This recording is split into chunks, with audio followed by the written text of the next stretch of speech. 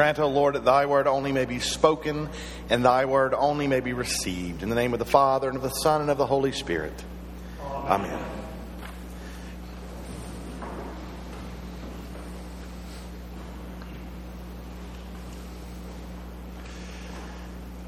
Who shall separate us from the love of Christ?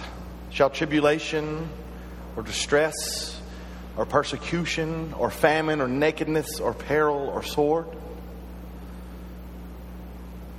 In many ways, my brothers and sisters in Jesus Christ, we spend the whole of our lives defending ourselves.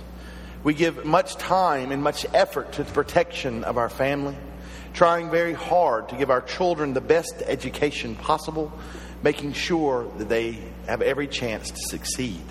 We do everything in our power to keep them from the bad elements of society. We protect them from things we know that can harm them. We shield them from things that can corrupt, from things that bend their minds in bad ways. We defend our homes. Locks on the doors, security systems, fire protection, carbon monoxide detectors, fencing.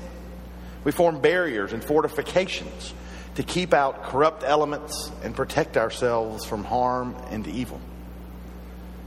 For many of us, the same can be said in our career life as well. Planning and straining to stay ahead of competition that seeks to take our livelihood away. We are constantly having to fend off attacks to ensure a living. If you were to really stop and think about it, I would bet that much of your life really is lived defending yourself from things that are hostile or working against your well-being. In many ways, life is the same now as it was when St. Paul wrote this famous letter to the church in Rome.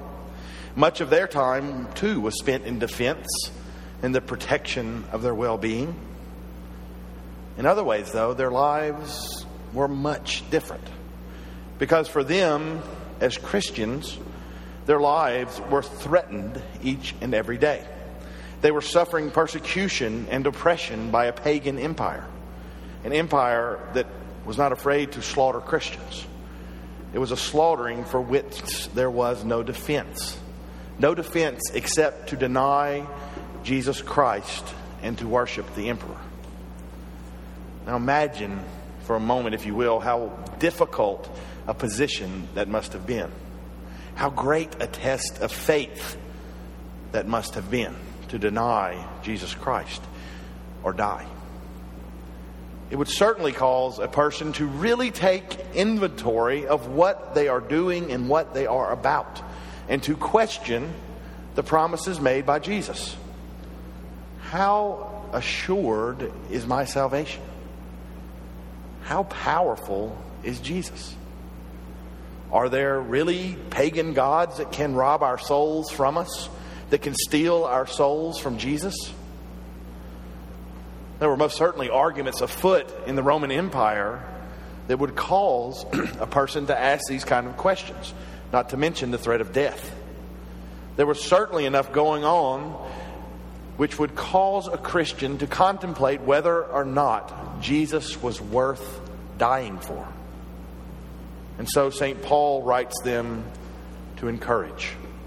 No, in all these things we are more than conquerors through him who loved us. For I am sure that neither death, nor life, nor angels, nor principalities, nor things present, nor things to come, nor powers, nor height, nor depth, nor anything else in all creation will be able to separate us from the love of God and Jesus Christ our Lord. St. Paul assures them that there is nothing in all of creation that can separate or take away Jesus' love for them. Through the gift of God's grace and the power of a life lived in the Holy Spirit, there is absolutely nothing. Nothing physical, nothing natural, nothing supernatural, nothing angelic, nothing that is more powerful than God's love in Jesus Christ for the lover of God. Paul argues extremely passionately that the one thing that cannot be taken from a Christian is God's love for them. Not tornadoes, not famine or plague, not war or acts of terrorism, not Satan or evil spirits, not pagan gods. Nothing in all creation can separate God's love from the Christian.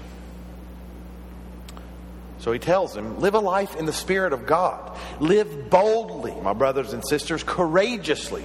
Continue in good works. Worship the Lord together. Care for those in need. Proclaim Jesus Christ without abandon, and worry not about the empire. Death is not the end. With the Holy Spirit, Paul tells them, we share in the life of Christ. We share in the life of God. So live and love without abandon. Live and love without abandon. Now, in Paul's encouraging words, there are also questions, or the echo of questions, for us in our modern day. Do we ourselves live without abandon?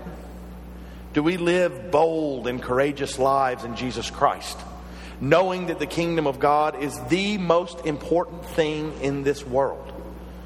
Are we willing to call all else loss but the love of Jesus? And if we did so, truly did so, what would our lives look like? If we were to live as Paul tells us to live, what would our lives look like? Perhaps to start with, church would be the most important place in the world, would be the center of the world. This is where we meet Jesus. This is where we are fed. This is where we gain strength.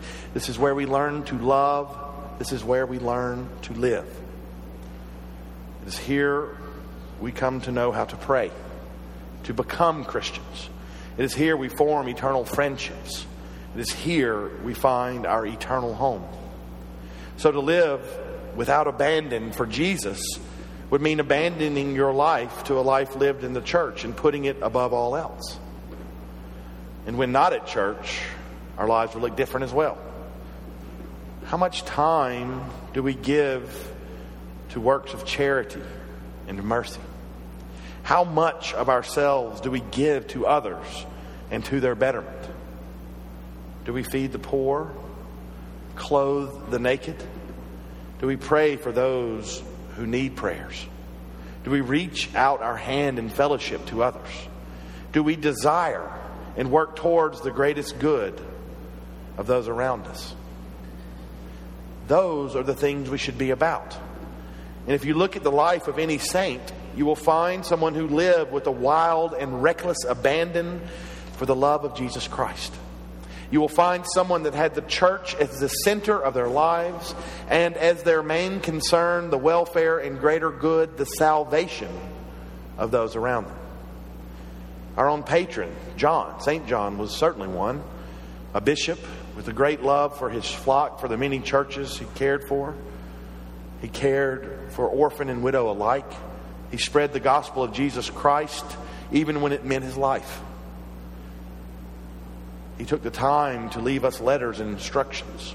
He lived a life of reckless abandon for the love of God in Jesus Christ.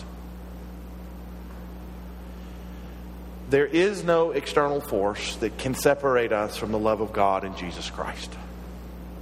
There's nothing, not material, not natural, not spiritual. The only thing that can separate us from the love of God in Jesus Christ is ourselves. Perhaps I should say this differently, though. God's love in Jesus Christ will always, always be extended to us, and nothing in all of creation can take that away. It is only we ourselves who can turn from God's love, who can refuse God's love. Now, how do we do that? We turn away or refuse that love when we become consumed and absorbed with ourselves, when things like pride and envy take us over, or when we spend more time worrying about protecting and pursuing our own interests than the interests of the kingdom of God. We run into danger when we are more worried about protecting what we own than losing our souls. So this morning, beloved in the Lord Jesus Christ, rejoice that there is nothing in this world, nothing in all of creation that can separate you from the love of Jesus Christ. There is nothing that can take Jesus' love away from you.